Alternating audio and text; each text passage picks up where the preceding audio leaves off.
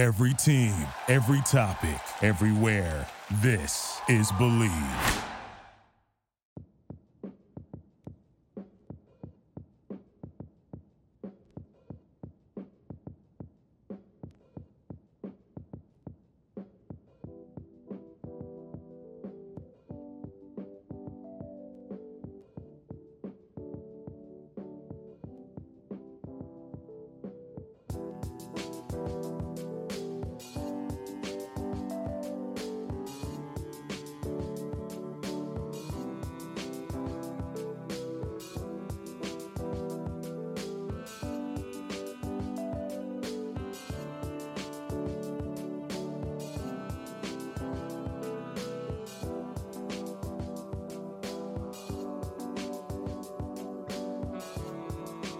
Welcome back. I'm your host, Travis Reed, on the Athlete's Journey. I finally got my big brother on here, a person I've admired for many, many years of my basketball career, who taught me so much all the way back from high school to college. And like I said, he's the only person that I was with in high school and in college. We both went to the same high school and went to the same college. Like I said, he's just like a person I've always looked up to. And I always felt when I was in high school, when I played against him and Tremaine Folks, wasn't nobody better than them. Anybody I went against. I went against NBA dudes, Elton Brand, a bunch of guys, but I was like, ain't nobody better than Kris and Tremaine. So Thank you, Travis. Thank you. That's mighty kind of you. But we know different, you know. The McDonald's All-American selection that year said differently. So. Right. I always felt like you and Trey should have won. I always felt like that. But I just want to introduce my big brother, Kris Johnson. Like I said, just a wonderful, wonderful person. And just like I said, I'm just happy and honored for him to be on my show. Travis, I got the check for you in the mail, man. Those all those nice things you had to say, man. Golly, but man, I appreciate you, man. Finally got on your show. Keep up the great work, man. I've been watching, keep my eye on what you've been doing, and very good work, my brother. A wide variety of guest stories and things surrounding the athlete, and I love it, man. Keep it up. Well, thank you. I appreciate it. You know, like I said, I took my cue a little bit off yourself, just like doing these 5Ks. Kris don't know that I started doing 5Ks because I saw him do a 5K. I was like, oh, Kris doing that? So, okay, let me try this. Oh, okay. That's funny. How did you end up doing your 5K? Pretty much the last one I just did was on Thanksgiving Day. I told myself I'm going to work out good so I can eat whatever I want. That's smart. That's smart. You know what I'm saying? And so, the funny thing is I wasn't the only person thinking like that. Everybody was out there like, look, I got the turkey and the ham in the oven right now. So we're going to just do this 5K and get back home and cook. Yeah. So I felt like I said, this is my you keep your time? You keep your time? Do you keep your times of your 5K? What's your time? Have you seen a steady improvement, or is it kind of the similar times, or are they worse? No, they're better. Like pretty much what happened. Like I lost since the last 5K, which was 2019. Before pre-COVID, I went down about 7 minutes. Okay, wow, that's big time, man. Good job. Yeah, but I lost about 20 pounds. So. They're tough to run, man. They're tough to run. I walk run it. I couldn't at the time. I couldn't run the whole thing. I think that might have been why I got my little hip injury now. But I pushed myself a little bit. But I did it for a great cause. It was for a military cause, and so I had to do it. No. Like I said, I respect it, and like I said, I respect people who do it. They have those professional people that finish the 5K in like 17 minutes. Ridiculous. But they have, for me, I just, like I said, I jogged, I didn't know.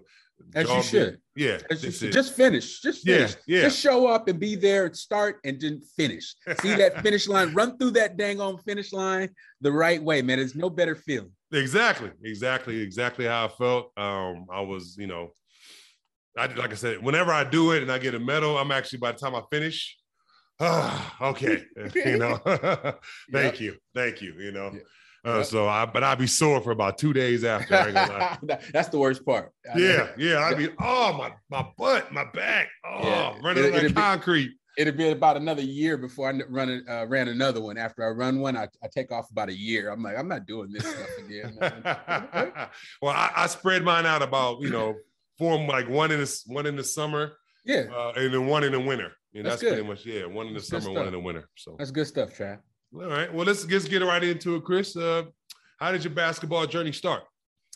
Wow, that's a great question. I guess my journey started when I was, 9, 10 years old. My dad had signed me up for this basketball league at a park called Barrington Park, which is on the west side, over off of like Barrington and Wilshire and all that.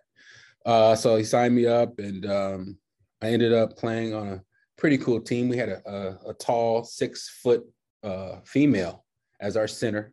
I played the power forward, and it was, the competition wasn't the greatest, but it was my kind of first foray into competitive basketball. The funny story, my coach, a guy by the name of Beatty, Coach Beatty, his grandson is actually DeAnthony Melton that plays for the Memphis Grizzlies.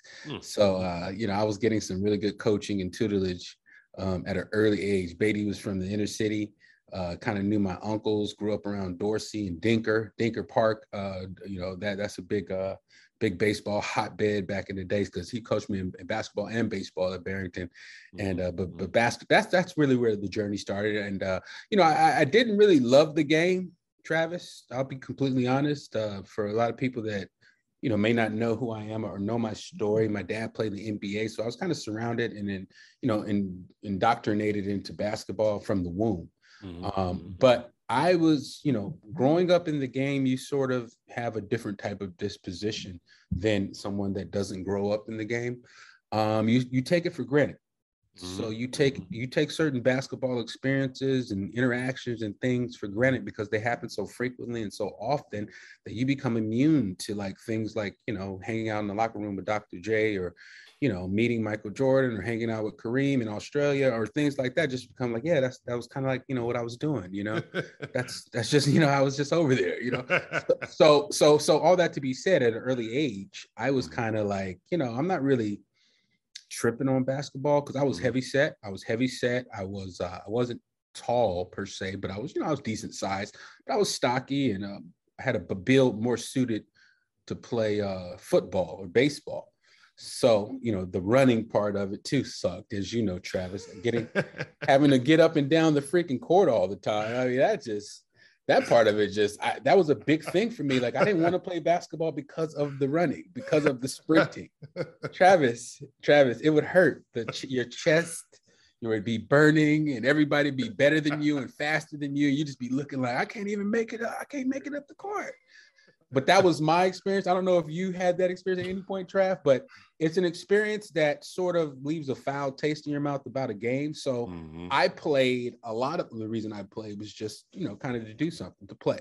I couldn't wait for baseball and football season. But yes, Barrington Park, that's where my journey began. So we just talked about it. So you were interested in playing baseball and football. Those are the main two sports that you wanted to play?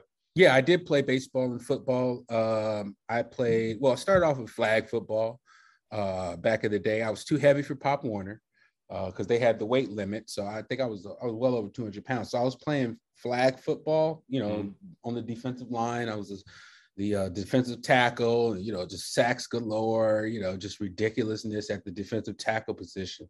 And then I played baseball, where I played all positions. Not all positions. Let me not just try to say I played everything.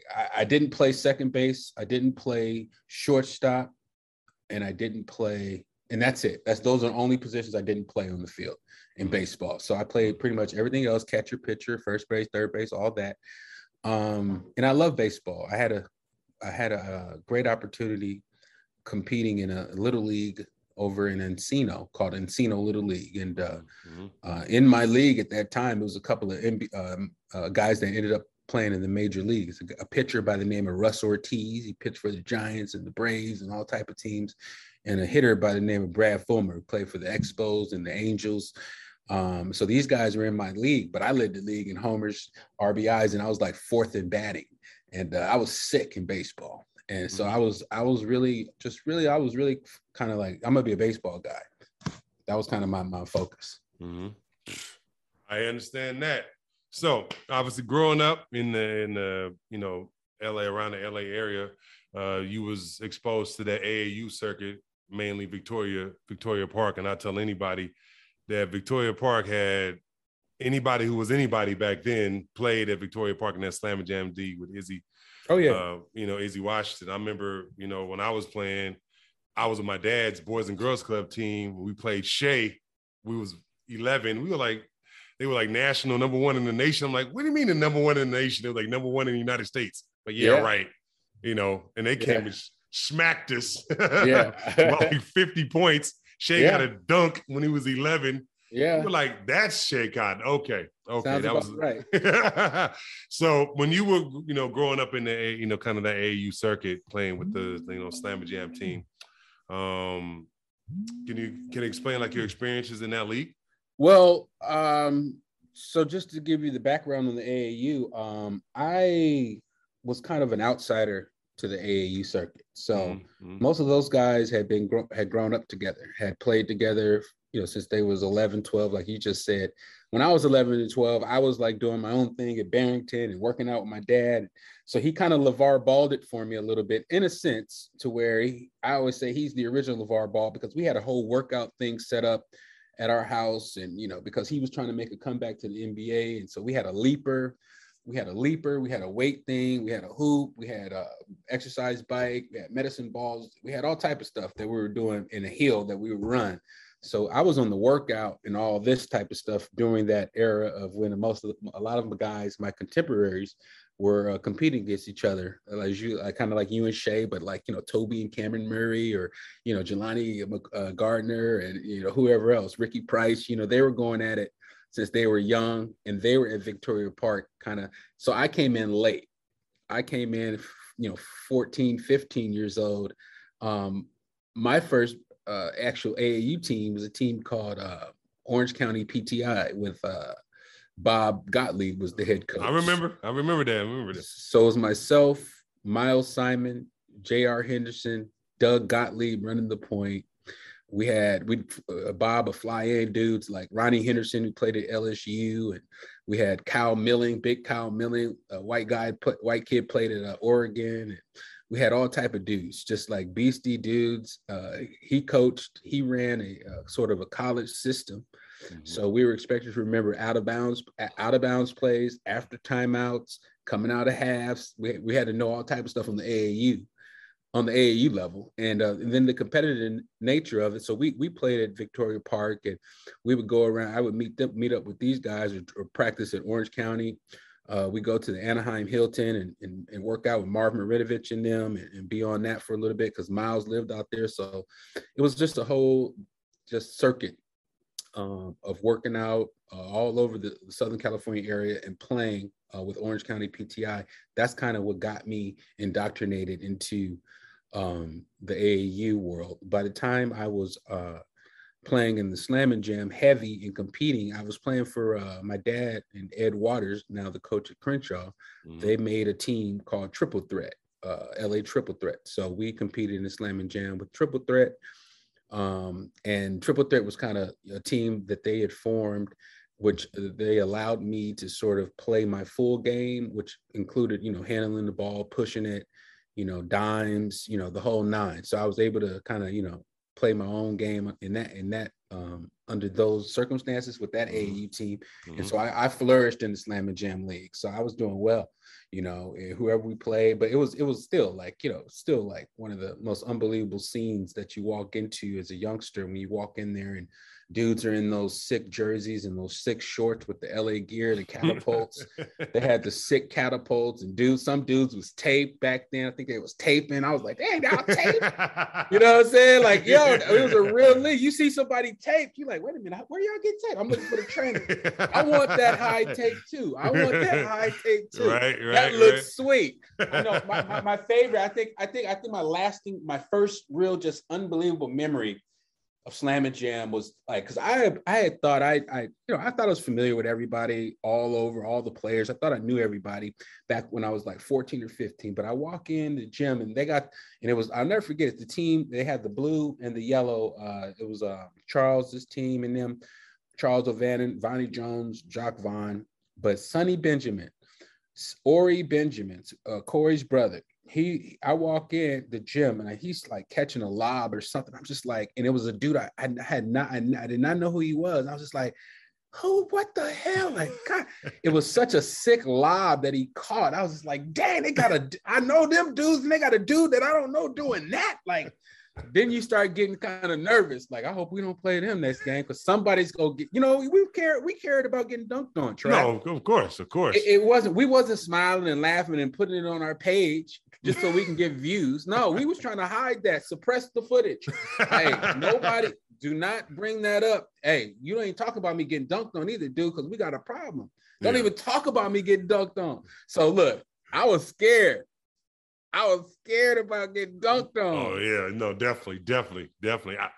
I told you when I was 11, I saw Shay dunk. I was like, is everybody dunking? Dude, oh Shay's my God. That's what I said. I was like, dude, I'm nervous because we a Boys and Girls Club team at the time. Yeah. My first 3 games at the Victoria Park, we played Shay's team, lost by 50. We played ARC with Jason and Jaron Collins, lost by like 30. Damn. And then we played K-Swish with Barron, lost by like 15-20. Yeah. See, the funny thing is you get to like growing up in your own little bubble back then, you could have moments where you just felt like you were the most dominant dude in the state. Mm-hmm, and then you go to Victoria Park and it's like, dang, that's what I mean. It's like, dang, who are these dudes? Like, man, and it's typically the top 25 dudes in the state is up in the building, bro. And so that's why it was so you felt that way, because it's like you're looking at the cream of the crop and the elite. So that's why you're just so like gassed, like, oh my God, because you're watching the elite of the elite compete. No, agreed. Like, I remember we played Jason and Jaron, and then the next week they was on the cover of Cal High magazine. Oh yeah, I remember. Yeah, and that was like that was our Sports Illustrated. Like that was our thing right there. Yeah, Cal High was the stuff. We lived and died with Cal High. Agreed. And so I was going, my next question for you is like, obviously your dad is a legend at Crenshaw, right? But you start off your first 2 years at Montclair Prep, Can you explain like why didn't you go to Crenshaw from the start? So I started in Montclair Prep actually in the 7th grade. So I went there. I went to Montclair in the 7th grade. Mm-hmm. Then my dad went to play in Italy in the 8th grade. Mm-hmm. So we went over there, and then I came back and went to Montclair Prep in the 9th grade. Mm-hmm. My dad when we came back from the 8th grade, I repeated the 8th grade at Emerson on the holdback move, and then restarted in Montclair Prep. So I had a history of Montclair Prep. Mm-hmm. I had some roots there. It was 7th grade, so I knew people. I knew everybody was still there, so I had a level of comfort there. My coach was a guy named Bob Webb, who played with my dad at UCLA, who I known very well throughout my childhood. So it was a level of comfort. He was like, Coach Webb was the first guy to really call me KJ all the time, and so he's KJ, man. What you going to do? You want to come to Montclair, man? KJ, man, I'll let you go at Montclair, man, because we're looking at different schools and things and trying to figure out which route to take. Because back then it mattered as far as competitiveness and your level. Like now, it doesn't really matter anymore. It's a trip. They'll give you a chance, but back then they wouldn't even look at you. Right. Played a certain level. So the coaches now have evolved or whatever. But back then, so it was we had this dilemma of whether, what school we're going to go to, what we're going to do. Crenshaw has always been on the table. I don't think it was 9th grade. Yeah, it was 9th grade. But I think it went 9th. I wonder if it went 9th grade. Your freshman year was the first year it went 9th grade. I just don't remember having 9th graders there my junior year. Mm-hmm. But maybe they did. But anyway, at the time of the decision to go, I was just like, I'm gonna be comfortable in Montclair Prep. Went to Montclair Prep, which was a tiny prep school in Van Nuys, California, but had a tremendous athletic kind of history and program and emphasis. And The class sizes were small. Jason and Jaron actually started out in Montclair Prep in the 7th grade. The Collins twins. So they were there. I was a freshman. They were there in the 7th grade. We had a bunch of like just, hoopers. Keyshawn Johnson was going to check in at one point. He came to visit the campus. Ended up being the #1 draft pick. Keyshawn. So Montclair Prep was live. Okay. Valley School, co-ed, live, it was just cracking. It was cracking on all levels. And it allowed me to be the man to sort of, play a lot, get my reps up coming from Italy. I spent my 8th grade year in Italy, kind of working on my game, trying to lose weight, trying to get better, practicing with my dad's first team, playing against a junior team, doing all those type of things to try to get myself right for American basketball. And then, so coming out of that, Montclair Prep was the first thing. Averaged a double-double my freshman year, all leagues, second year, Division V Player of the Year, 24-10. So I was just had a level of confidence that I may not have developed if I had came to Crenshaw as a freshman. I see what you're saying. Okay. Because, Crenshaw's, it's like, you got to be ready for that stuff over at Crenshaw. So going in there as a freshman, it may have felt a little different. It may, you never knew what might have happened, because even as a junior, nothing was ever guaranteed. I had to earn everything I got at Crenshaw. So, I think back now, it's like, imagine if I wasn't prepared for that type of thing, haven't competed at high levels and, been in games and actually, put in work. What if I didn't have that, experience? I don't know. No, I got you. That makes sense. Yeah. I mean, having all these, great experiences at, Crenshaw, I can only imagine so many, like Player of the Year, State Player of the Year, City Player of the Year. What was your most memorable moment in high school? Oh man, that's a great question. Most memorable moment, man, probably, gosh. Well, there's two.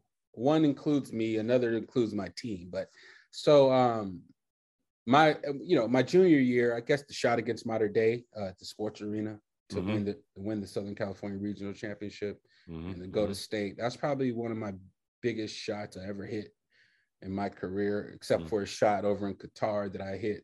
We won a cup and we got a bonus of about $25,000. But this shot was big because it meant so much. People, there were doubters, naysayers about Crenshaw, and it was Crenshaw Mater Dei, which back then was the ultimate, just black school versus the white school, and that mattered back then. Like nowadays, nobody's into that, but back then, that shit. It meant mattered. Everything. It meant everything. It meant everything, and it was a lot of pride associated with that game, that matchup, and it was huge. It was huge. So when I hit a finger roll with as time expired from about 10, 12 feet out. Just, one of the most unorthodox shot attempts you'd ever see at the time, but they hitting them now. Right. Look at the league now, they taking stuff from finger rolling from 12 feet. I'm like, I've been on that. Bro. Yeah. Hey, I was on that in high school, dog, for game to go to the state, all right? Yeah. No, yeah. So it was that was memorable. I mean, winning the city championship against Dorsey, I mean, that was a great time. There was a game against Washington that we played that was, really live over there. But Leon broke the backboard against Faith Baptist. Remember that? That's why I say that was memorable, because I'll never forget that. No. Yeah. When he missed that dunk, broke the backboard, and then the rim cut off his shoulder. Yeah. It was like a whole piece of his shoulder cut off, and he moved his arm, and you could see everything moving in there. I was like, I remember that. Up. Yeah. Man. Like I said, I told you, man, but I tell anybody this. I thought that Crenshaw team, like your senior year, my freshman year, was the greatest California team in history. I don't care. I was like, man. They've been saying it. Yeah, so they've been debating it. And so what they've done is they've ran some simulations, computer simulations with, factoring in, whatever factors of everybody's strength, however they do it. And we turned out to be the best team ever in California. I believe it. Yeah. I've seen, like you the person that I can rival me in like history of ball, because ball like I do. Like I've been watching city ball since I've been a kid. I was there when Manual beat Crenshaw when they had Kevin Ollie at the sports arena back in whatever it was, 90 something or 89, whatever it was. Yeah. So like So I know I've seen you ball. Yeah. So like that team was sick. Well, it was much more than just the starting five. So when you take the starting five out of it, and then you look at everybody else that was on that team. Mm-hmm. And so then let's look at that, look at those names, and then throw our names in there in the starting five also, and then tell me what you get. You get like 12 dudes, 13 dudes that played college basketball, something ridiculous. Yeah, no, that team. Yeah, I'm just saying, you just got a lot of dudes that was hooping, dog. I don't know. We had size. We walking around. Everybody seemed like I was one of the shortest dudes on the team. It seemed like everybody was 6'5". Hey, everybody 6'5" and 6'6" and just tall. It was so nice, dog. It was for sure. I love, like I said, it was like I said, one of the greatest memories. I was like, man, we were flying around, going to Florida, South Carolina. Yeah, man, we out. Yeah, I was like, man, we a high school team, or the year before we went to Alaska. So the year before you got there, we went to Alaska for a tournament. We ended up losing to Trajan Langdon's team. The refs cheated us, but we had a great time. I mean, we went to a school. We went to an actual high school and went and spoke. It was like a panel, and they had us in the auditorium, dog. So we went to the school, and it was like they was going crazy. The chicks was going bananas, bro. And so it was, needless to say, it was an interesting trip in Alaska. Mm-hmm. No, I believe it, man. Like I said, Crenshaw, different experience than any other high school scene I ever was on, Oh, absolutely. It was cracking. For sure. So your city player of the year, state player of the year, in my opinion, should have been a McDonald's All-American. But, I thought you and Trey both should have been McDonald's All-Americans, but that's another story. You signed with UCLA. Were there a lot of schools? Did you already know that he was going to UCLA? Were there a lot of schools that you were interested in? So during the recruiting process, I really wanted to, just build relationships and talk to these coaches. Mm-hmm. It was at a time where I studied basketball, so I knew everything about it. And, so I knew all these coaches and who they were, and I read media guides and I looked them up. And so I just want to talk to them about stuff. And so I had a really fun recruiting time. The coaches that I took seriously as far as, in their recruitment of me, mm-hmm. Kelvin Sampson at Washington State University. He saw the vision of my game as far as being he always was like, man, a lot of people don't understand. You can put the ball on the floor and pass, your vision. He was always Mr. I can score, but I have passing and vision. And he wanted me to, just kind of play harder on the defensive end. He felt like he can get that out of me. So I was thinking about going to see Kelvin Sampson out at Washington State. Mm-hmm. Rick Majerus over at Utah was another guy that I really loved. He kind of said what his thing was. I reminded him of a little bit of Brandon Jesse, who I guess he was watching. Brandon Jesse played football, basketball at Edison. He was a big monster back in the day, but he ended up playing there. But he said he reminded him, but I'm more skilled, this and that. He loved my game. So I was really, kind of looking at Utah like, okay. Then Arizona State with Bill Frieder, coach Michigan when they won a national championship. Bill Frieder and Coach George McCorn, rest in peace. George McCorn recruited me, and he had a history in LA area. He had coached at Verbum Day back in the day. I think he coached Raymond Lewis and them at Verbum Day, but now he was an assistant coach over at Arizona State. And that guy he can talk like you wouldn't believe. I love that guy. And so I was looking at Arizona State, I was like, yeah, because they was talking about stuff, playing and time. And obviously UCLA was in the mix. So UCLA's there with Romar. Coach Romar's recruiting me heavy. Mm-hmm. So, and I'd known Romar since I've been about 11, 12 years old because him and my dad played together. So it was just like, so that whole recruiting and then my biggest thing that I hooked up because I wanted to go there was Duke. So every summer I go to Atlanta to visit my mom. So once that summer, my sophomore to my junior year, I'm like, Dad, I'm trying to get up to Duke, see what's up with Coach K and them. They had just won a championship. Mm-hmm. I just wanted to be on campus. So we hooked it up. I flew up there, hooked it up at Duke, flew up there, took an unofficial visit. My man Kenny Blakeney, who's now the head coach at Howard, picks me up from the airport, takes me straight to Cameron Indoor. Walk in, Grant Hill, Tommy Amaker, Johnny Dawkins, they're there. I'm talking to them, chilling, so much love. Shoot around for about 45 minutes in Cameron Indoor. Then I go meet with Coach K. Coach K's like, yo, Kris, I love your game. Flattered you want to rock with us.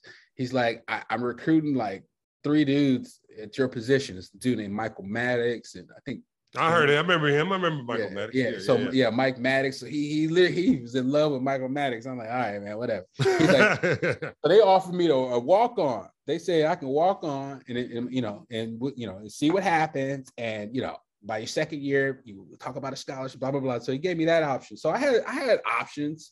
Cornell was kind of my 6th, which was something I kind of just kept in my back pocket. I always wanted to do Ivy. So I had the grades for the Ivy League, and it was a coach over there that I liked a lot that saw the vision of my game. He said I would kill in that league and average a dub as a freshman, and he was just on one with me. I was like, yeah, I know how to coach. He's like, and you get a Cornell degree. He was like, and you get a Cornell degree. You know what I'm saying? I'm like, oh, no. That's what you mean. Yeah, that's cool. So those were kind of my options, Travis, and the schools that I was kind of the most serious about. At the end of the day, the opportunity to play at UCLA, a campus that I had practically grown up at, a program that I was extremely familiar with, had been familiar with since basically I was born, with my dad having won a championship there. And I had aunts that graduated from there as well that people don't even know about. So many people in my family are UCLA. I have a cousin just graduated. He's like 23 right now. He's going to be in graduate school at UCLA. So we're a UCLA family. And so at the end of the day, I really couldn't see myself, doing any of those other moves.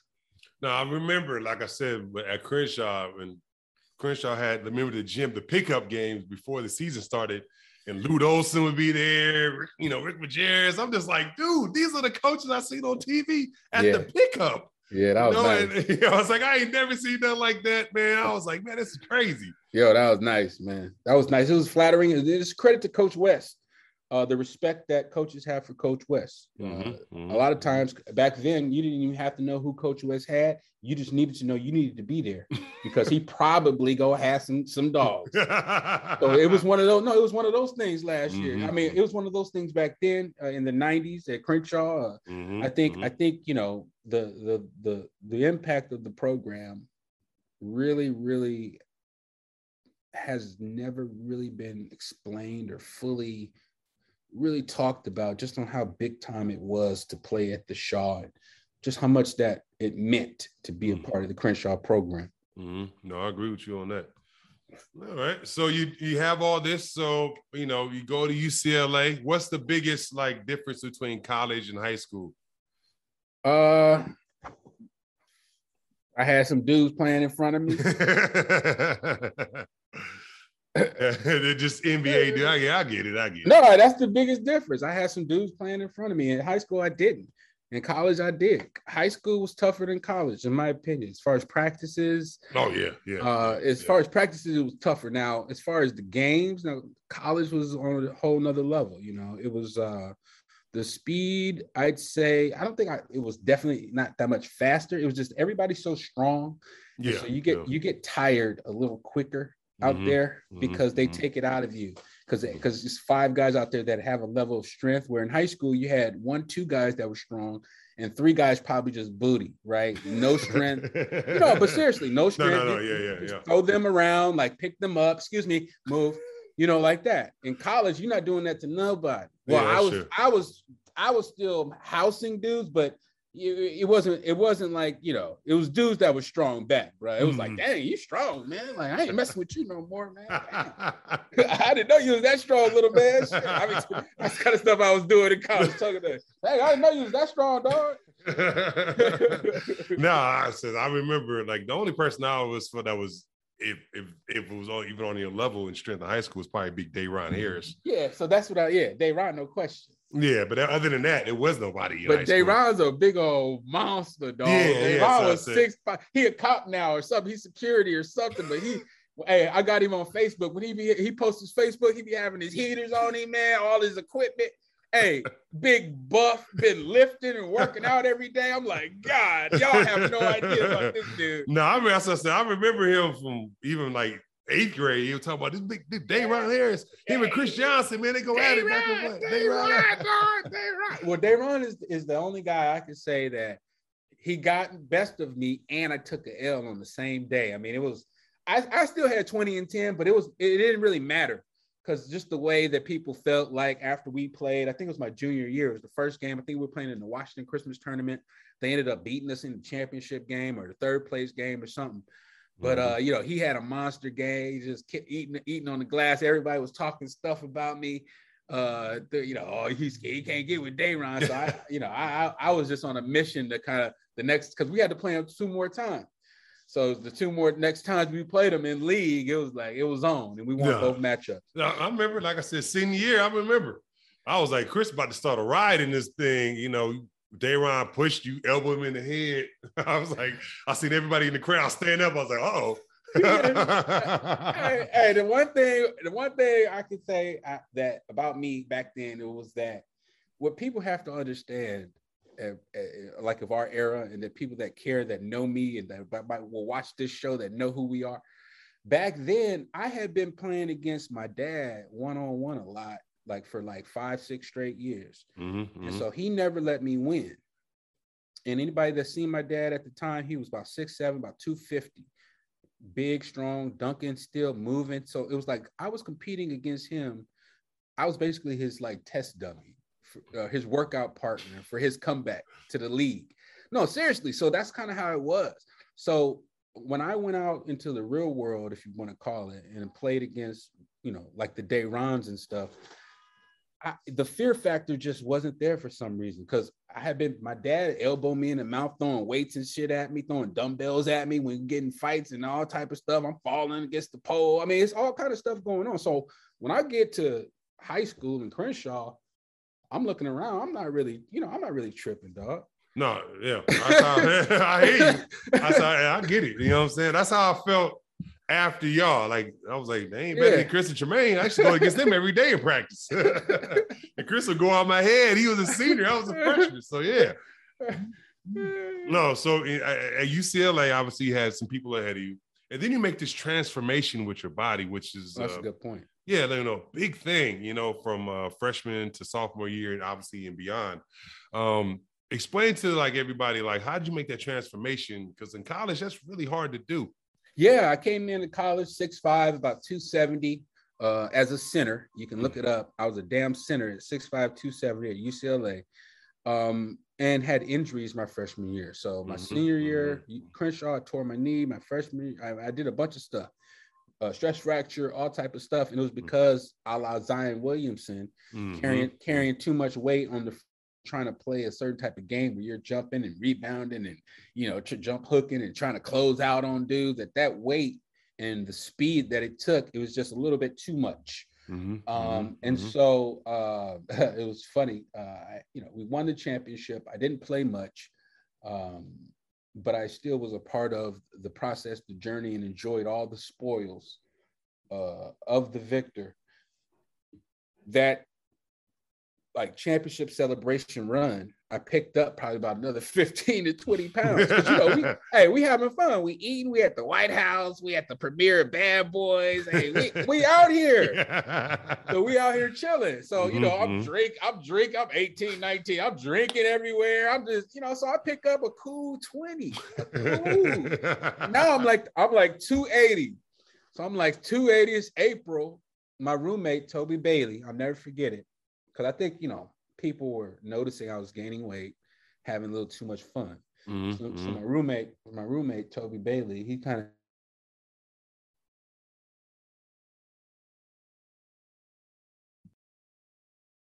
of it froze for a minute, but keep going. He was like, hold on. He was like, yo, man, I don't know about, is it recording? Yeah, that was recording. It's recording. He was like, yo, man, I don't know about you, but I'm trying to work on my game this summer. I'm trying to get in shape. And so he said that, and I kind of looked at him like, what does he think I am? Right, No, this is the summer now, and this is leading up to the story. It's Travis of me losing weight. Okay. So Toby says that sort of as a dig, like, I'm like, oh, okay, you on that. So he never knew that hurt my feelings, but it did. But it also inspired me. It motivated me because I was like, you know what, I'm about to, So I go down to Atlanta, and I get off the plane. The first thing my mom was like, oh boy, oh no, we got to get you on a diet. Like, what happened? You know how your mom could be sometime when you gain weight. Hey, how your mom could be. Your mom would say, damn, boy, you got 2 chins now? Yeah. I mean, shit like that. I'm like, dang. You be like, dang, mama, like, hey, I was feeling bad, but now I feel worse. Hey, at the time, I was feeling good. So I'm all on my high horse, loving life. And she just reality checks me when I get to Atlanta, like, yo, like, whoop-de-whoop. She's a vegetarian. My mom's been a vegetarian for 30, 40 years. She went to Horace Mann, went to Crenshaw, grew up on 60th and Crenshaw. So she's like, not only a vegetarian, but she also, she's not afraid to speak her mind. And so she made me go on a major vegetarian diet that summer where I couldn't eat meat. She was monitoring everything I ate, everything I did. She was also working out with me every morning. She would make me go walking at 5:30 in the morning. We'd walk she lived in College Park, a Riverdale area of Georgia. So North Clayton High School. I think that's where 2 Chainz and then went to. 2 Chainz went to high school, but I work out on that track every morning with my mom in like one of those plastic trash bag weight loss suits so I could sweat it out. Then I go to the little gym, which was right around the way across the street. Work out with my man Danny. It was his gym. He just had a little cool gym. He was a former bodybuilder, but he had me on some shit, the workout, showing me how to maximize the cardio machines and just how to get the most out of certain things, because he didn't have like a lot of fancy equipment, but he still had enough. But he used to make me do a bunch of different stuff. It was sort of the first time in 1995 that I had been introduced to the workout where you do you go from, shoulders to tries to buys. You go to like 5-7 different weight things, right? So he had me on that. So I was burning hella calories, burning hella weight. After the 1.5-hour walk, I go him, then I do another like 30, 40 hour cardio and the weights, and then go be a vegetarian. And then when my mom get back from work, we go walk again in the evening. That was my program. For 30 days. I lost 32 pounds in 30 days. Wow. Yeah. I ended up coming back. That's the summer I ended up coming back playing with Michael Jordan. He was at the Space Dome at filming Space Jam at the Jordan Dome. So I ended up hooping with him all summer. Ended up losing a total. I got down to about 212 by the time season started, looking like a whole nother cat, feeling like a whole nother cat, and playing kind of like a whole nother cat. Now I was a 2 guard. So I started at UCLA as a center, but now I had worked my ass off into being a shooting guard. So that's the story. No, like I said, I remember it was in the LA Times. There was the picture of your freshman year. Yeah. And then they showed a picture of your, like, the college picture of your sophomore year. Yeah. It was like I forgot what the cover was, like transformation of Kris Johnson. Or something. It was eschewing the fat. Yeah. There we go. That's how I was like, I remember that because I was like, man, Kris lost a lot of weight. And I remember my dad was like, you see, boy, that's that work. You got to put in that work. He immediately, Travis, see your boy putting that work. You got to put in that work like him. You had to, man. Yeah. Literally, for my sophomore year, I slimmed down about 30 pounds. So, oh, wow. Yeah, because I went to Crenshaw. Obviously, we was in super shape. And then I went to Manual for the year and got bigger. The coach was like, Dolph was like, you need to get bigger to play center. So he was like, got, little waist, but like, you need to get bigger. So, I started eating burgers and that kind of stuff. Yeah. To get like that kind of way to get big. And I put on about 20, 25. And then Pops was like, I transferred and moved with my Pops. And he was like, oh, we got to get you to lose weight. When you went to A.B. Miller? Yeah. When I went to A.B., he was like, get you to lose weight. A.B. Miller's like Fontana's like a sauna in the summer. And, like I lost about 15 going in my junior, then another like 15 for my senior.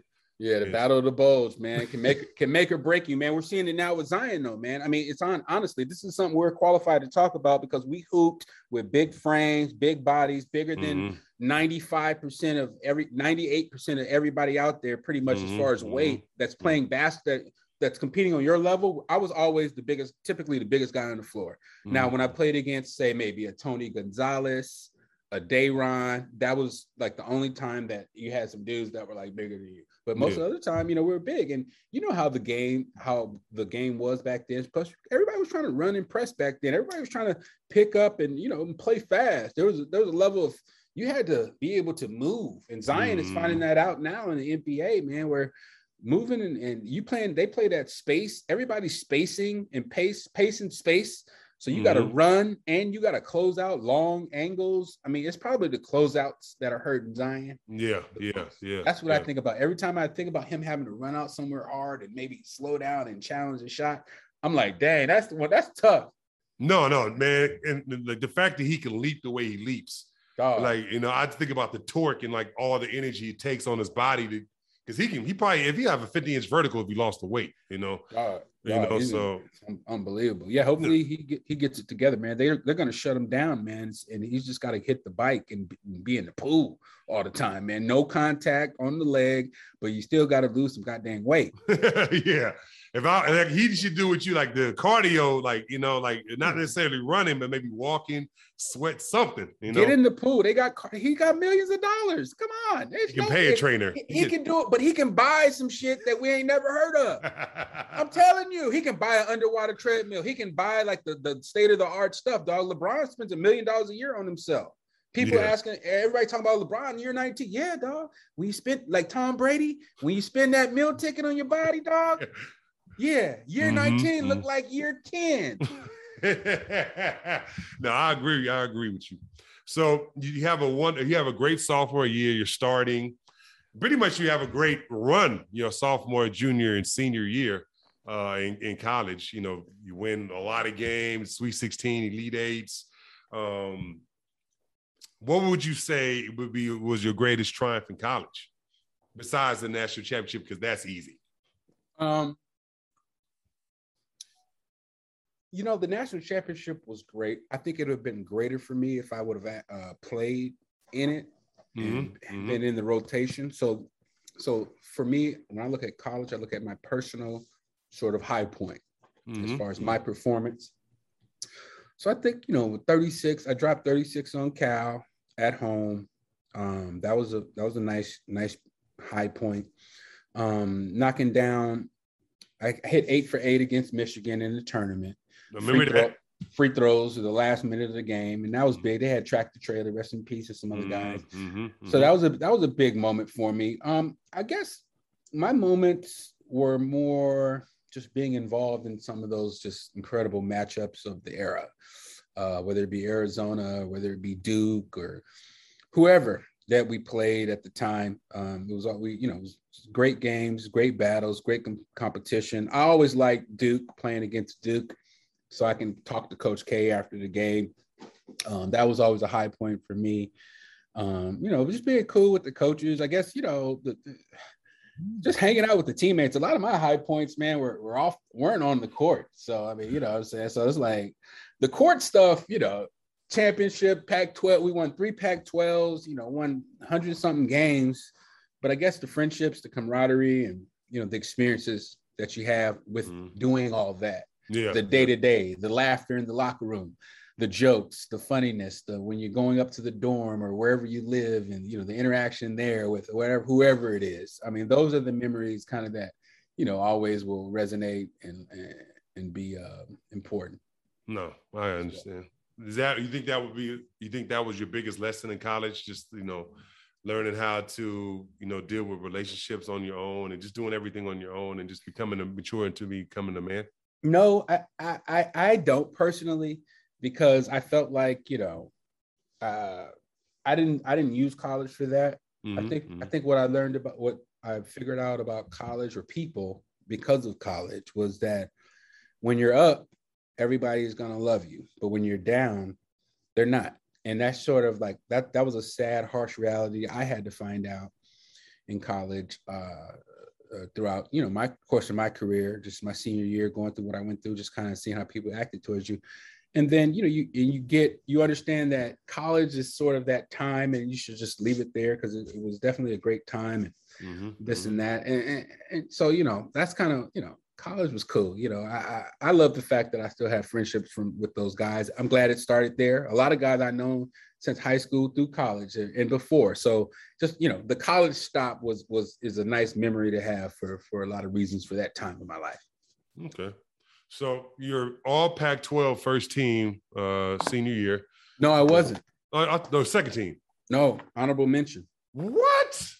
That year? No, I was like, no, I thought for sure you was first team. I averaged 21 a game. I remember. Honorable mention, dog. So Mike Montgomery didn't vote for me or something. Yeah, I remember, dog, because like I said, you know, I remember the game win against Washington State at the buzzer. All the games at 20. Like I for sure thought you was like, I remember one of the games, the guy who used to coach at SC, he was a commentator. I can't think of his name. He was like, I'll eat your hat if he's not a first team Pac-10 off. I remember that. I still watch those games on, you know, sometimes. Yeah. No, that was good. George Raveling. There we go. George Raveling. There we go. Yeah, Rav. Yeah. So you do it. You have all this honorable mentions Pac-12, average 20, go to Sweet 16. So did you have any NBA looks after your college career ended, or was it just straight? You know, you thought you was gonna go, you know, to play overseas or whatever. No, I actually draft night. I was waiting on Utah to pull the trigger. I think it's somewhere around 57 or 58 in the second round. Didn't happen. So went immediately to working out, prepping, staying in shape, and then there was a lockout hit. So the lockout hits, and it's sort of this like, whoa, it's kind of messed up for everybody. Nobody knows what they're going to do, where they're going to go. So I ended up going to the CBA, I Bleav, during the lockout. I Bleav. Yeah, so I went to the CBA. So I went to Quad City. So yeah, I was trying to get into the league. CBA back then was just like the G League. You know, it was a feeder to the NBA. I was trying to get to Quad City, had a bunch of guys playing in front of me, got familiar names from back in the day. But I still made my mark as a sort of a 3-point shooter. So, I was only getting like 12 minutes a game, but I averaged 8 points on 42% from NBA three. So I was coming in busting that ass. When I did get minutes, didn't get a lot of minutes, played for a guy named Dan Panaggio, ended up coaching for the Portland Trail Blazers. Didn't get a lot of minutes, kind of hurt my back. I think December or something, January rolls around, the lockout ends. After all this, I get back in shape. I go up to Minnesota's training camp with KG, Stephon Marbury, Sam Mitchell, a bunch of them, Anthony Peeler, a bunch of them type of dudes, Troy Hudson. Ended up staying there for about a week and a half. Not the last cut, but one of the last cuts. And then directly after I got cut, I went and took a job, I Bleav, in Russia for about I think it was like they wanted me to play. A team was about to get relegated to the second division. They had like 6 games or something, but they're giving me like something sick, right? So I'm like, oh yeah, I'll do it for 6 games. Right? Back then it's like, shit, 6 games? You talking this? And it's well over 10 racks. So I'm like, hell yeah, I'll do it. Like, what the fuck? I get out there. They on some weird stuff. So they trying to give me more racks to like throw the game. It's just like all type of stuff. So I'm like, look, man. I didn't even play the last 2 games. I ended up sitting out. I'm like, yo, y'all got it, man. I'm just send me back. Give me my little money and send me to the crib, man. So that was Russia. So right after I got home to Russia, I get a call from a buddy of mine that coached. He was at UCLA. Darren Sorensen? Yeah. So Darren calls me, and he had coached out in Qatar on the new junior national team.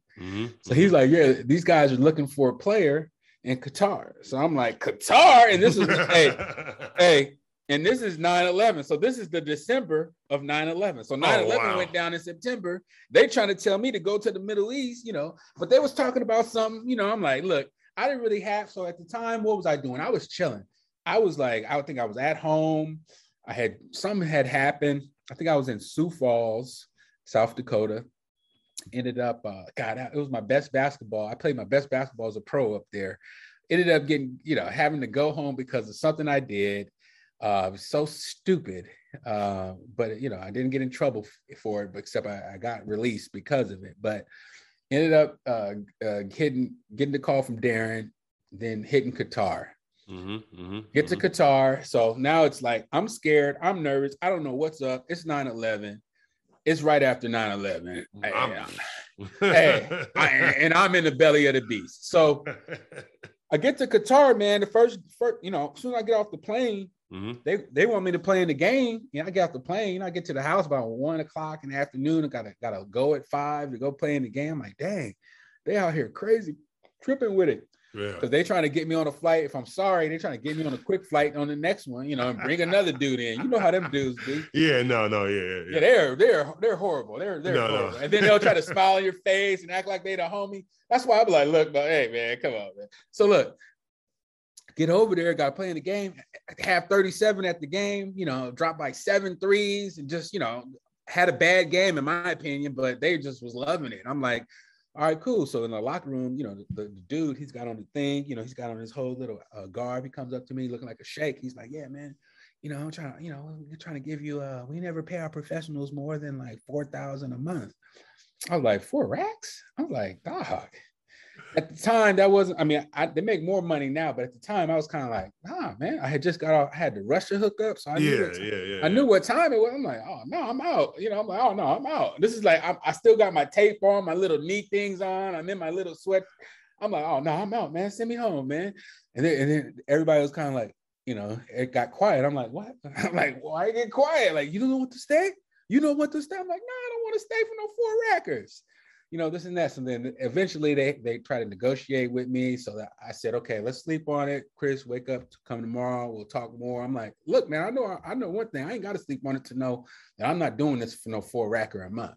I know that for a fact, bro. So whatever I sleep and whatever happens tonight in my dream and all that, it don't matter. I'm waking up with the same standpoint, bro.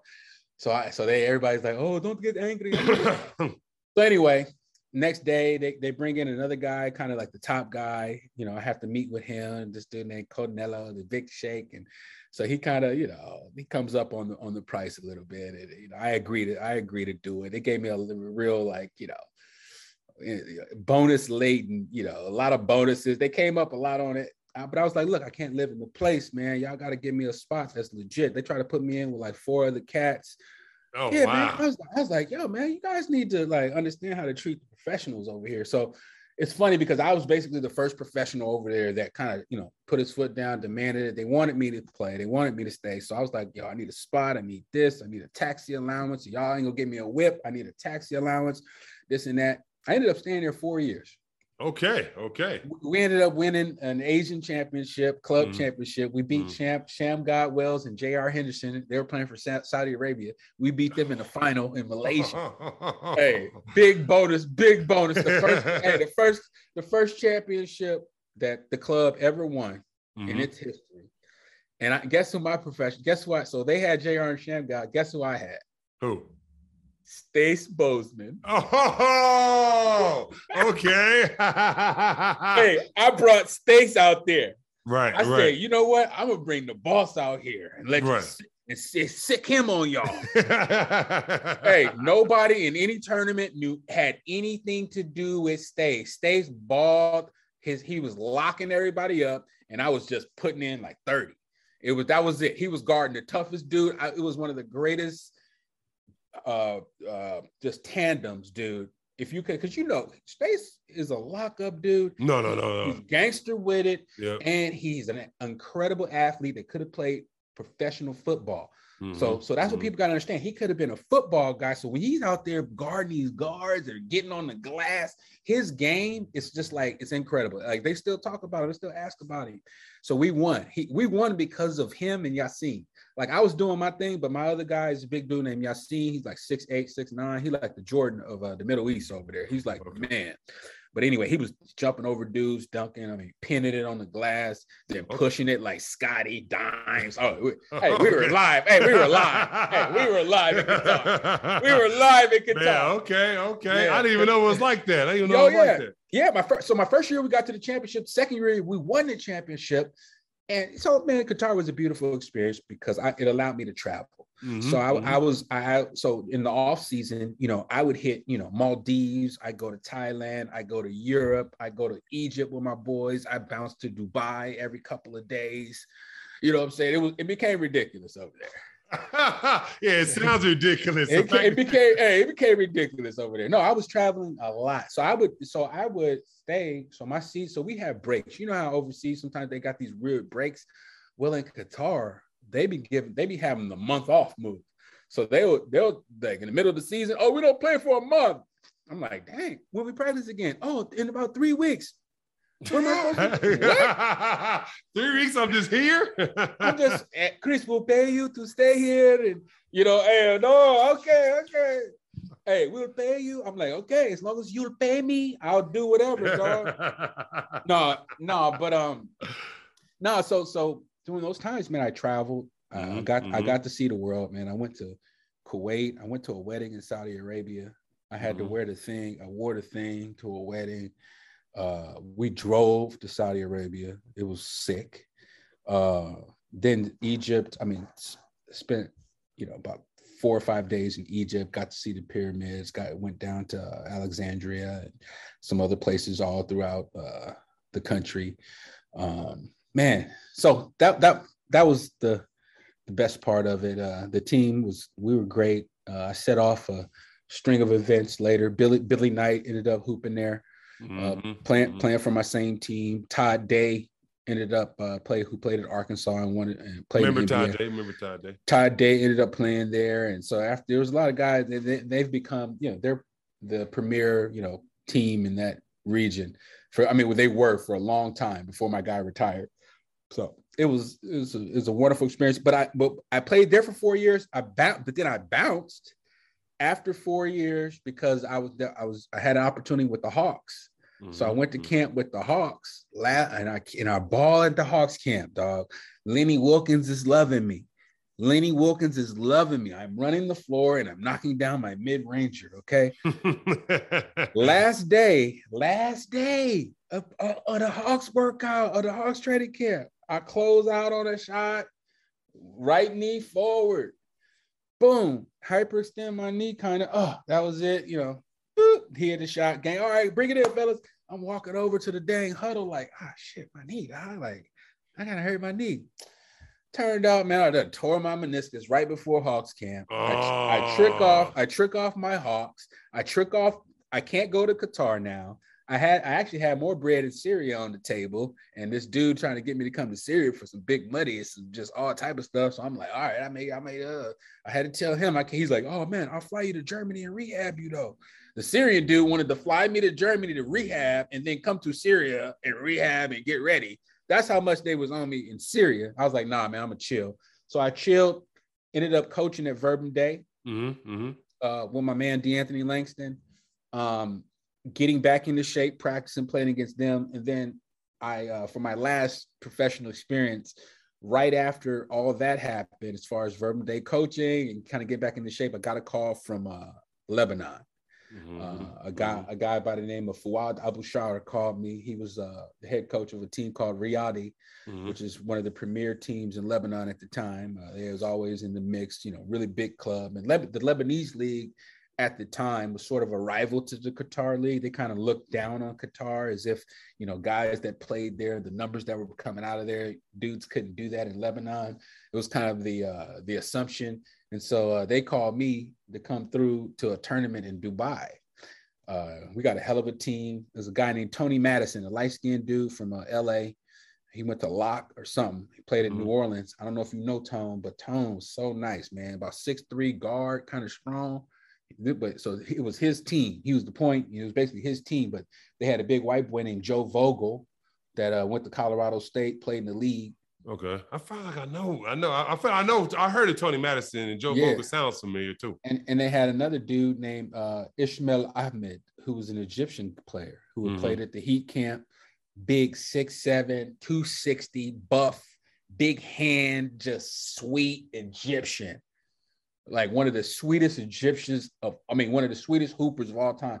Like this dude's level of just being big and just coming down on you. I was like, what? Hey, Ish. We used to call him Ish. Hey, Ish, 5 out. Hey, back then, Ish 5 out up top, 6'7", 260. Yeah. I was like, what? No, Travis, I kid you not. I was amazed. And then the dimes. Oh man, it was like, yo. So I played a role on this team because they wanted to win this tournament. It was a big tournament in Dubai. So long story short, we ended up winning. In the final, we ended up playing the second best team in Lebanon called Suggest, which is like a world-renowned club for them over there. We ended up beating them. I ended up locking the top player. Bleav, they put me in for defense. I ended up locking the dude up. I was like, that's how off everything was back then, because my jumper was off, right? Because my game was kind of nasty coming back. I remember I had to come back. I got hurt and all that. Dog, I get back. I get to Lebanon. I'm a defensive stopper now. That would have been funny to hear. A Kris defensive stopper. What? Hey, I was guarding dude, so I held the dude to 6. He was averaging like 30 in the tournament. He only had 6. I was a strong man in him. So I ended up getting signed. So they ended up. So that night, winning championship is a big deal. I love that experience for that little tournament with that team, because them guys were real fun and real cool. So we ended up winning the championship. And get a call from Fuad. He's like, Kris, come to my room. So I go down to his room. He's like, oh, we have 4 teams in Lebanon that want to sign you. He's like, this is not normal. And so I don't want to act like you're an agent, because I am a coach in the league, but I can give you the number and you can handle it. I was like, all right, cool. So he gave everybody a number that I needed to talk to. And so I ended up negotiating on my own. Then I got signed by this team called Antranik, which was a club that was on the verge of being relegated. So it was an Armenian club, but they're on the verge of being relegated, and so but they came with good bread. And so I spent probably 3, 4, 5, 6 months out in Lebanon. Unfortunately, while I was in Lebanon, they assassinated the prime minister mid-season, so they had to shut the whole country down. It was they used the 800-pound car bomb to blow up his whole carcade, whatever they call it, motorcade. Yeah, the motorcade. Yeah. They blew it up with they ran a truck into it, a little truck with 800 pounds of C4. They blew up a whole block. Yeah. So and this guy was like his name is Rafik Hariri. He was like the father of Lebanon, modern day Lebanon. He was like a big deal out there. So they shut down the company. They shut down the whole league. They shut down the league. So I was out there chilling for a little bit, because I was waiting on my money. Because they'll hold up your money and whatever. So I'm like, yo, I'm not bouncing to you. I'll get my money and I will go to the embassy, bro. So so anyway, I'm chilling out in Lebanon. And by the way, I led the league in scoring. By the way, when they said, because I'll never forget it, dude. They said I wasn't gonna be able to do that in this league. I was like, all right. I averaged 30 something. I was like 30.8 in Lebanon. I was averaging, I swear, people don't believe me, I was averaging like 37, 36 in Qatar all 4 years. Like it was just Bucketsville from deep. They didn't know how to handle the mid-ranger, man. Hey, and by that time, Trav, I was shooting the long 28-footers, like like my senior year pull-ups from deep. Hey, I had expanded on that. So okay. I was Mr. just like now off the bounce from deep threes and just raising. Hey, deep threes. You know exactly. Yeah, I know the move. I'm like, cross. You know the move. Shot. Yeah. Let me get into my shot process. So no, man. So that was a good time, man. But by the end of Lebanon, right, it was just like, it was crazy. It just got all bad over there. I ended up leaving there with a bad experience, a bad taste in my mouth. But I did get my money, get home. I'm kind of, going through the, just still recovering from the trauma of dealing with all that, because it was a scary time when I was in Lebanon, man. People were actually like advising me where to go, where not to go. They may bomb here. They may blow you up there. It's a Christian area. It's a Muslim area. It was like a whole mind fuck that was going on, man. I was like nervous about moving. in the streets out there now. Should I go to the store right now? Should I go to this one, or should I try to, you have to think like that. It creates a level of like tension inside of you, right? So you're always like, man, what the hell, man? Am I gonna get blown up today? So I got home and I was decompressing. I was resting. I wasn't working out as much, but I was still hitting the bike. I wasn't hooping as much. And then JR calls me from Japan, JR Henderson. He's like, yo, Stani, I'm playing in a tournament in China, and we need a guard. He was like, you want to come through? Here's what it is. If you play well, we'll sign you for the season. Here's what it looks like. And it was like one of the best deals I'd ever been presented with as a professional. And because in Japan, they do you right? So they flew me out there. I'm on business class. It's like they come in with the real. Yeah, they give me my own luggage. I had the big luggages. I was like, yo, y'all got your own luggage, bro? So I get there. It was probably one of my just most fun experiences I'd ever had, being in China with JR and his team. His Japanese team, just enjoying the culture, the peacefulness of the Japanese culture, and just the way they were, just kind of just exposed me to a different side of different types of humans. So, and I was with JR, so he was like, my guy from college. I know JR since I was 12, but so just to see how JR was with them, and so it inspired me to just sort of act different, live different, and I had so much fun on that trip. Unfortunately, I ruptured my L4 and my L5. In the last game over there. Yeah, man, injuries like a mug, dog. So I ended up screwing up my back. They couldn't make the team, flew home, couldn't stand up. The day after I got off the flight, I couldn't stand up no more. Had to get several epidurals just to loosen me up, and then go through extensive rehab and other treatments for my back. And so that's what shut me down. Then I ended up retiring after that. Wow, man, I never known the story. That's why I definitely wanted to add. I never known the story of like how you retired and stuff like that. That's crazy. Yeah, dog. That's how I go. Yeah, injuries were the bane of my existence throughout high school, college, and pro. And I think a lot of it has to do, as we touched on earlier, just Zion and carrying that weight. Always being able to lose a lot of weight in a quick amount of time as a professional athlete. Back then, now they maintain it. Now you don't be seeing a lot of dudes getting overweight, except Zion like the only one. But back in the day, it'd be like 8, 9, 10, 12 dudes, like two dudes a team. But that's because they did. Yeah, BD was the gift and the curse. He would get out of shape and then get in shape. That's what I said. BD, like they just think BD, how BD could get to be like 240, 250 in the off season with a big shoulder. And he'd be all wide. He'd be walking. I'm like, damn, BD, buff ass. You know what I'm saying? BD get real buff, but then it takes a toll on your body, especially when you play a certain type of style, a certain type of game. I was posting up a lot. I'm even as a guard. I was mid post. I was low. I was whatever. Like we'll get it. I'll catch it on the wing on you. And be in a post position and be like from the wing. Okay. Yeah, from I got the wing, buddy. I got you. No, I remember. So I got you. You know what I'm saying? Okay. I mean, that's a like a heck of a story, to be honest, Kris. So you retire from Japan. That's your last year. How many years did you play total? Was it like 10 plus or? No, it was right around, if you include France, I went to France for 3 months. It puts me probably about 7 years. 7 or 8 years. Hold on. Somebody's calling my phone. 7 or 8, Trav. Yep. Sorry.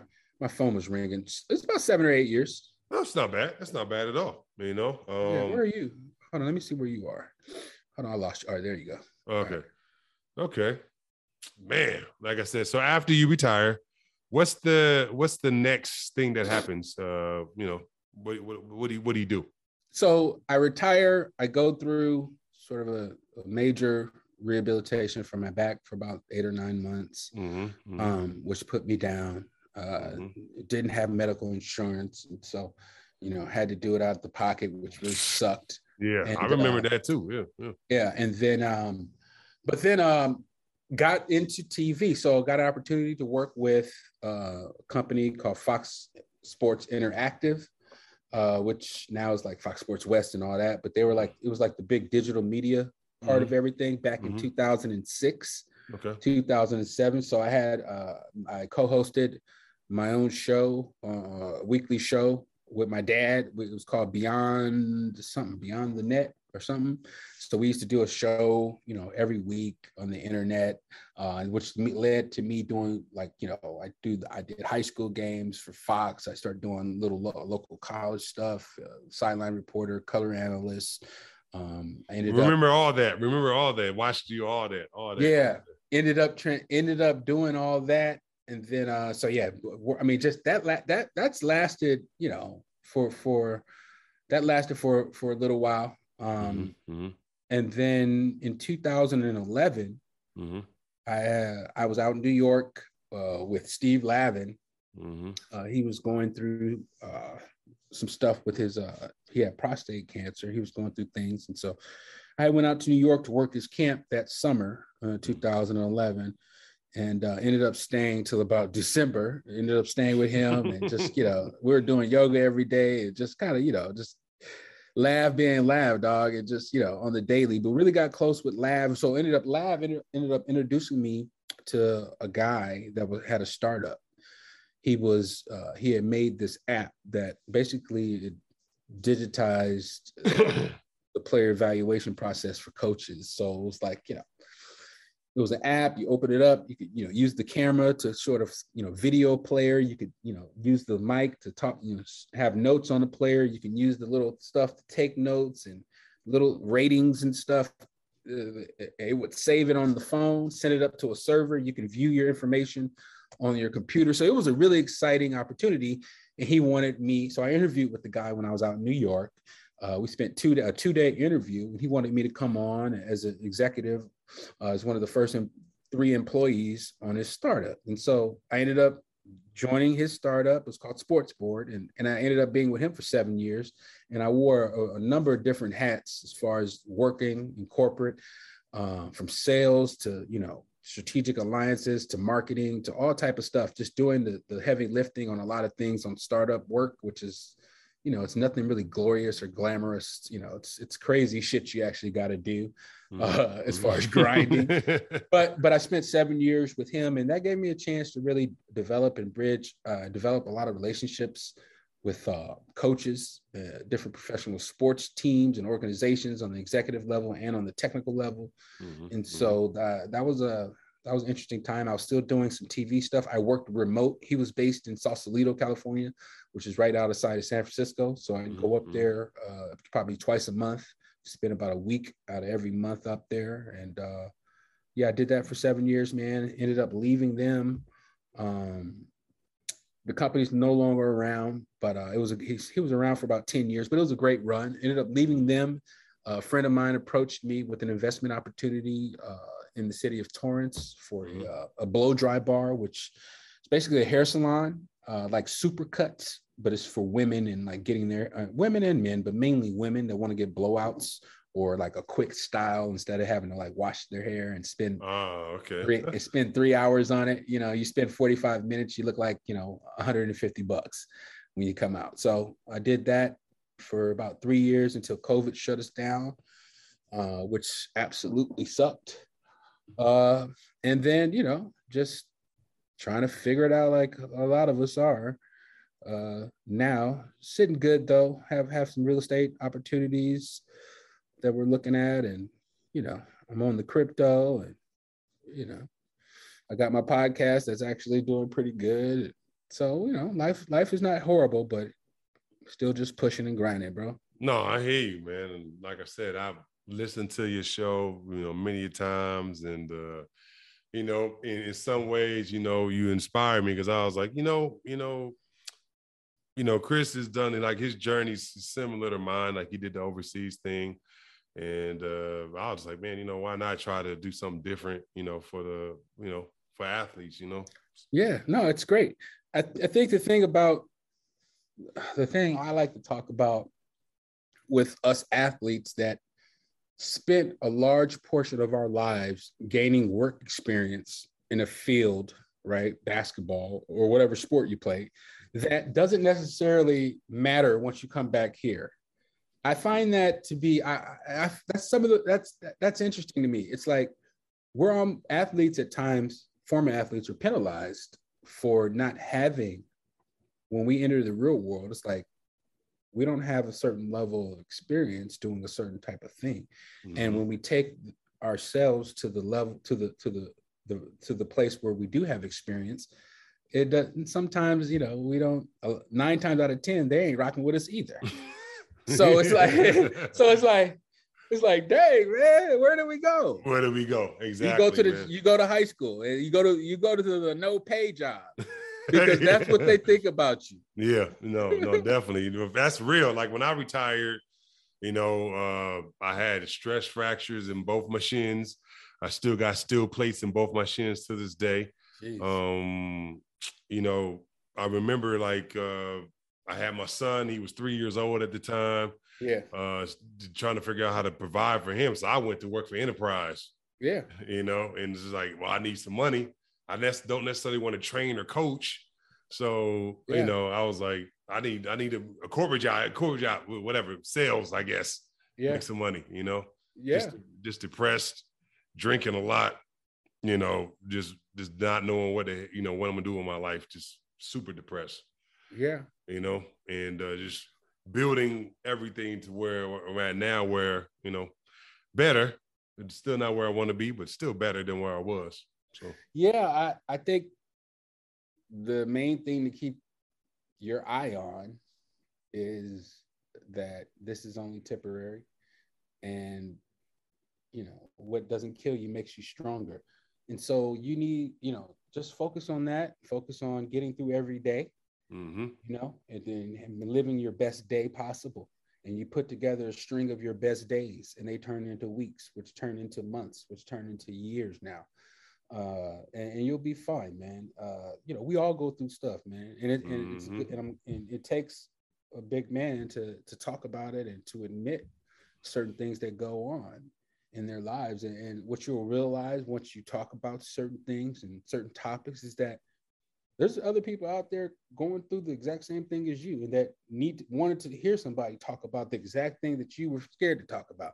And so, no, I'm just telling you, that's just how it goes. No, that's real. It's such a trip. It's such a trip because you be so scared to bring some shit up, and then you bring it up, and you just get everybody want to talk about it. It's like, oh, damn, okay. Well, I need to just be honest more and just tell you what I'm thinking. Oh, okay. Yeah. No, I agree with you 100%. 100%, bro. 100%, big bro. Yeah. Well, I got 2 more questions, and then we'll be through with the interview, man. Okay. The first question is, what was the best thing that you experienced while you were overseas for your career? For my career, well, the 2002 Asian Championship, Club Championship was a big deal. We that was a big deal for us. The country of Qatar had never won one, so that was huge. And, I think that was the highlight, man. I mean, I didn't win shit in Russia. I didn't win shit. I was in Turkey too. Got kicked out of Turkey because I was dating like the Madonna of Turkey. She ran up on me at the mall. I didn't know she was like that with it, but I ended up finding out.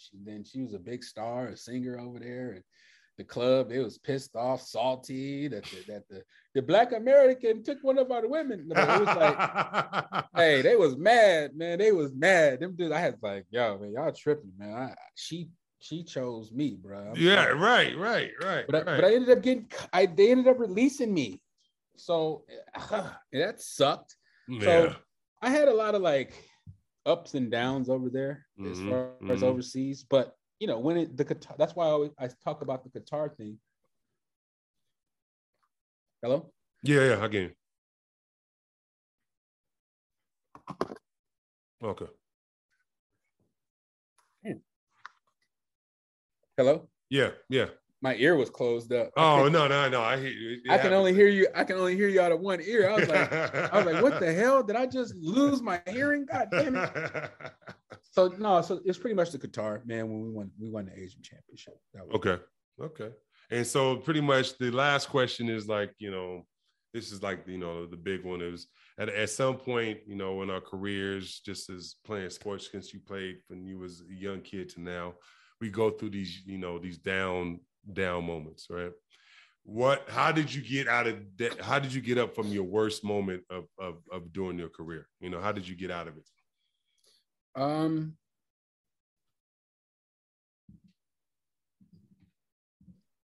I think it's faith in the Lord, faith in myself, that I could, and also there's also a level of self-awareness that I think that I'm not going to say I have more than others, but I know that I'm very aware, self-aware. I know when I'm wrong. I know when I'm right. So I know, when I was down, there's points in my career where, I'd be down and this and that. And, I have to go home and put on some Sade and calm down. I always notice that once you calm down and keep things into perspective in your down moments, everything doesn't seem like as big as a deal as it does. So I tried to focus on things that I did have, the blessings and things like that. I mean, I obviously, I partied a lot, I drank a lot. I did those things as a way to try to mask certain issues or try to take my mind off of the harsh reality of, like in Qatar, for instance, that I'm fucking in Qatar. I'm in the middle of the desert somewhere and I'm not in the league chilling. I got to hang out with these dudes. So I might as well get blasted. Because I don't want to think about them dudes in LA right now hanging out with Kobe and shit. And I'm over here in Qatar, dog. Hey, I'm over here in Qatar. No, that's real. I remember being in Estonia, man. Like I was in a blizzard, just looking out like, man, what the hell am I doing here, man? Man, hey, but so that even in my personal life today, a message that I could tell to your listeners that I believe in, and I'm not anyone perfect or anything like that, but I do know that there's some things that help me cope with certain things. It's it's really just being focused on or focusing on the positives of yourself, of loving yourself. It sounds like a cliche, but people, they say love yourself all the time. You're like, well, I do love myself, but do you really love yourself? Do you love yourself enough to not hurt yourself? You know what I'm saying? And that's kind of what we always got to remember. What is love? What is my definition of love? And right. do I apply it to myself? And so you guys, so that's something that I try to keep in mind, man. And, and then I'll talk to somebody. Like, I have no problem admitting that I've seen counsels 25, 30 years. I have people that I've talked to, 3 people that I've talked to about over the last 30 years that are professionals that I share my deepest, darkest thoughts and things with, and I'm able to, somehow, some way cope with whatever life presents. No, man, that's a heck of a statement. I think a lot of people as well as athletes needs to hear it, man. Like just how you get out of like just low times, dark times. It's a great thing. It's an important conversation. I think it's a reason why look, on the internet today, a lot of the content is sort of based in a lot of laughter, a lot of joking, and it does make me bust up, and it is funny, and it's great. But I think that, it would be nice for a balance of voices like yours, voices like mine, voices that are willing to address and talk about these type of topics from a masculine standpoint, a male standpoint.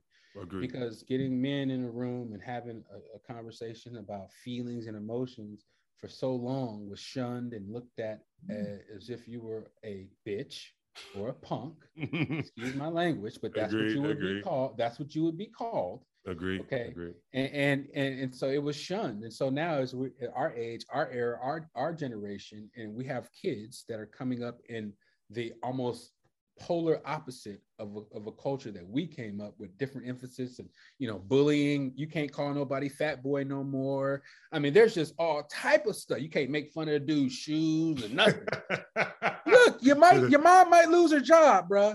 If they put that on social media, you making fun of somebody's shoes, that your mom might lose her job. Like, it's all kind of stuff they on now. I'm like, dang, man. Right.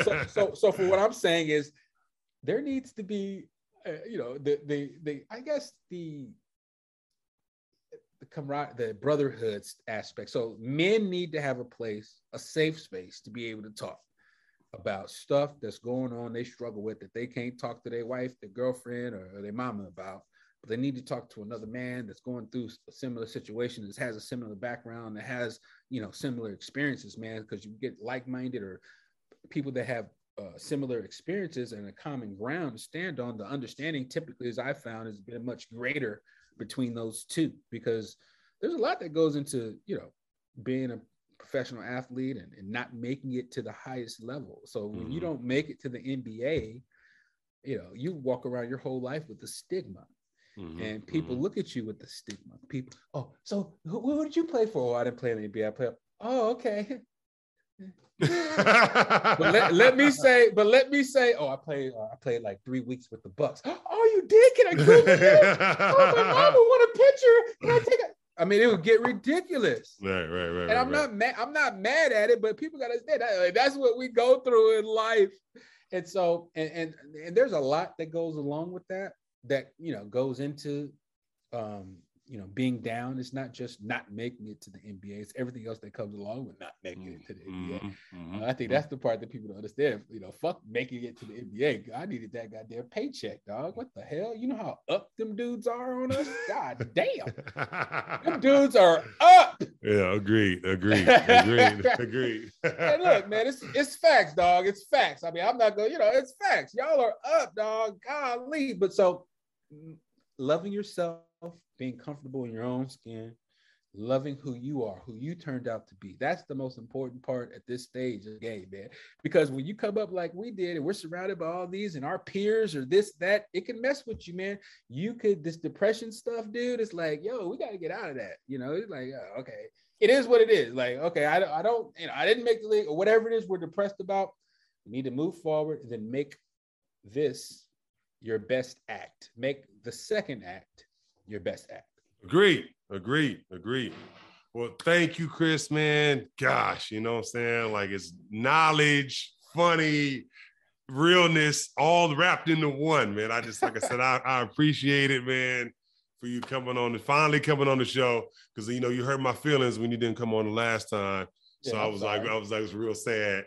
I'm sorry, but you knew we was gonna get it done, bro. No, we knew. I knew. You knew we was gonna get it done at some point. Yeah, at some point, man, it was gonna happen out the blue. I was like, yeah, man. Like definitely. We gonna get this done. So absolutely. Like, so I appreciate it, man. Let the listeners know where they can find your show. And where they can find you. Yeah, my on Twitter, I'm at @PointForwardPro. POINT forward pro, one word. On Instagram, I'm Kris Johnson Live. You can listen to my podcast on Apple Music. Just search KJLive. That's the name of the podcast. We're 15 episodes deep, about to record about a bunch more. Got a lot in store for 2022. So we're excited about the upward trajectory of the pod. And I think that's it. Oh, Reddit. You can find me on Reddit too, at Kris Johnson Live.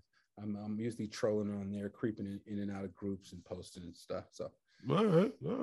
Well, like I said, Kris, thank you very much, man. Like I said, we're gonna continue this journey with an athlete's journey. Like I said, this is like I consider somebody like my big brother, man, who taught me so much. He don't even know how he taught me so much, but I watched him, from 8th grade. When he first met me in Vegas, he probably don't remember. I was scared. He came up to me with like a couple guys.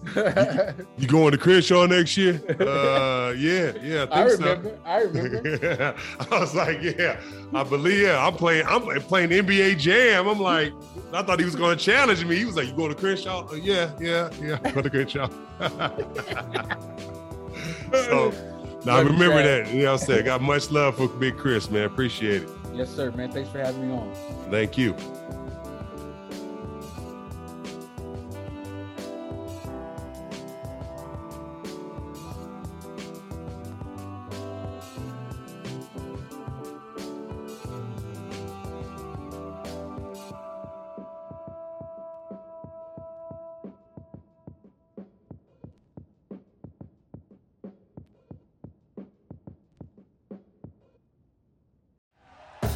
Thank you for listening to Bleav. You can show support to your host by subscribing to the show and giving us a 5-star rating on your preferred platform. Check us out at Bleav.com and search for BLEAV on YouTube.